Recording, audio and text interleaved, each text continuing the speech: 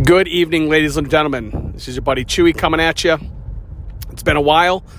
Pip and I had a wonderful conversation about our all-time favorite albums about a month ago, not quite a month, and it was great.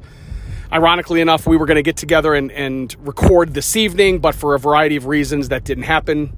So I think we're going to try to give it a go next week.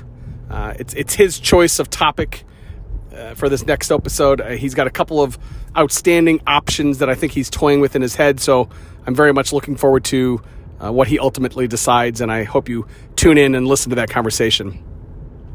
I just wanted to jump on this evening and vent a little bit. We are a year or so, not quite a year into COVID. I think the first episode of this podcast, I think there was something on the order of like 17 or 18 cases in the state of Ohio. And now we're up over 750,000 cases, something like 10,000 deaths. So it is very real. It is still here. I'm sure you know family and friends that have been affected or have it, or you've had it yourself. And I hope that you've gotten through it okay, and everything is, everybody in your world is happy, safe, and healthy. So my oldest son is 14. He plays basketball, and we got a call the other day from the superintendent after one of his basketball games that a player on the other team had tested positive after the game.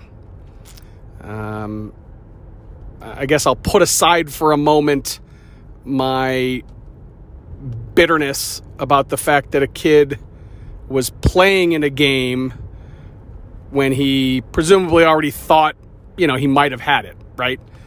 I don't know if the test was taken before the game or after the game. If it was before the game, then I'm even more pissed because he went and he played a game with a pending test and then found out after the game.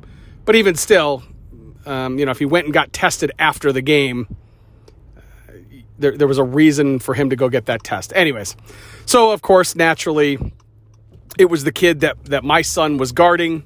So we got a call from the athletic director, and he said that he has to quarantine for 10 days, which of course is going to, essentially eliminate the rest of his season. He's a two-sport athlete. He's a basketball player and he's a baseball player, and he absolutely lives for basketball. And so, as you can imagine, he is a 14-year-old boy who has just been crushed by the system that he's not allowed to play basketball. He went this morning to get a rapid test. He is negative, as we anticipated he would be, and that doesn't make a difference to the county or the school district. He still has to remain quarantined for 10 days. He has to remain off the basketball court for 14 days. And to say that upsets him, and by extension me, for him, is an understatement. I feel terrible for him. I understand the desire to keep everybody safe.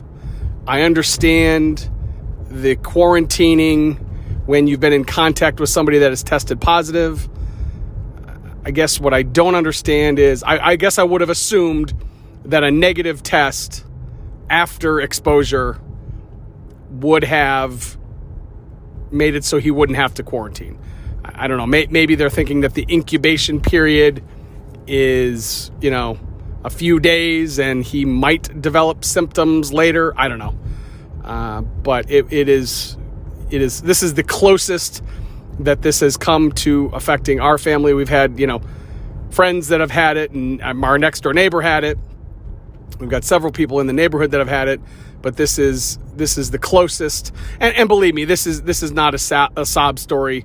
I understand that if this is all that we have to deal with, right, of him having to quarantine because he was in contact with somebody, that is far better than literally millions of people around the globe. So I understand that. I get that.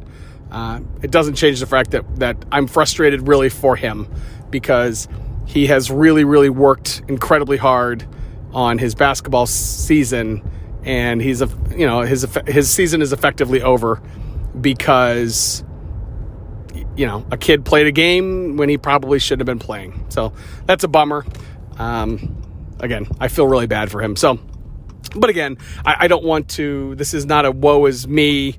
Oh my God, look how terrible everything is. I get it. This is small beans in comparison to everything that other people are dealing with. So I guess this was a reminder for me and a wake up call for me that this thing is still very real and has very real consequences, even if you don't get it, right?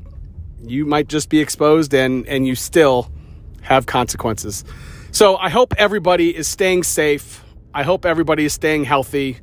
I hope you're doing what you need to do to keep you and your family and your friends safe, healthy, and happy. And I'm sincerely hoping that when we come out of this, which we will, everybody is going to be better off for it ultimately. I'm trying to keep a positive, open mind about everything. Some days are more difficult than others, but I think it's very therapeutic for me to be able to get on here and talk to you and just kind of ramble. So thanks for listening.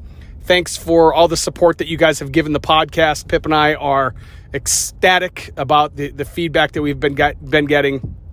And as long as you guys keep listening, we're going to keep doing it. Hell, we're going to keep doing it even if you're not listening because we have a blast doing it. But hope everybody's good, and I'll talk to you soon. Have a good one. Bye.